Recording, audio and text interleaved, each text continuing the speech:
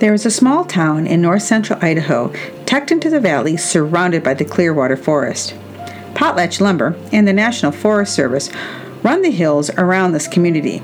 But this town still thrives on adventurers that come to see this backcountry.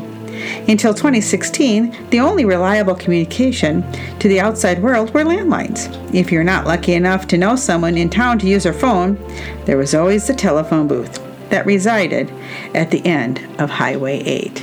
As technology spreads to the backcountry with the arrival of the cell phone tower in 2016, the realization that the spirit of the men and women who made this town might be lost. A time when life was quiet, and hearing the crunch of an elk hoof hitting the ground was as natural as the ding of the next cell phone call is today. We hope the stories of long ago shenanigans will inspire the listener to leave the noise of today and come to the forest.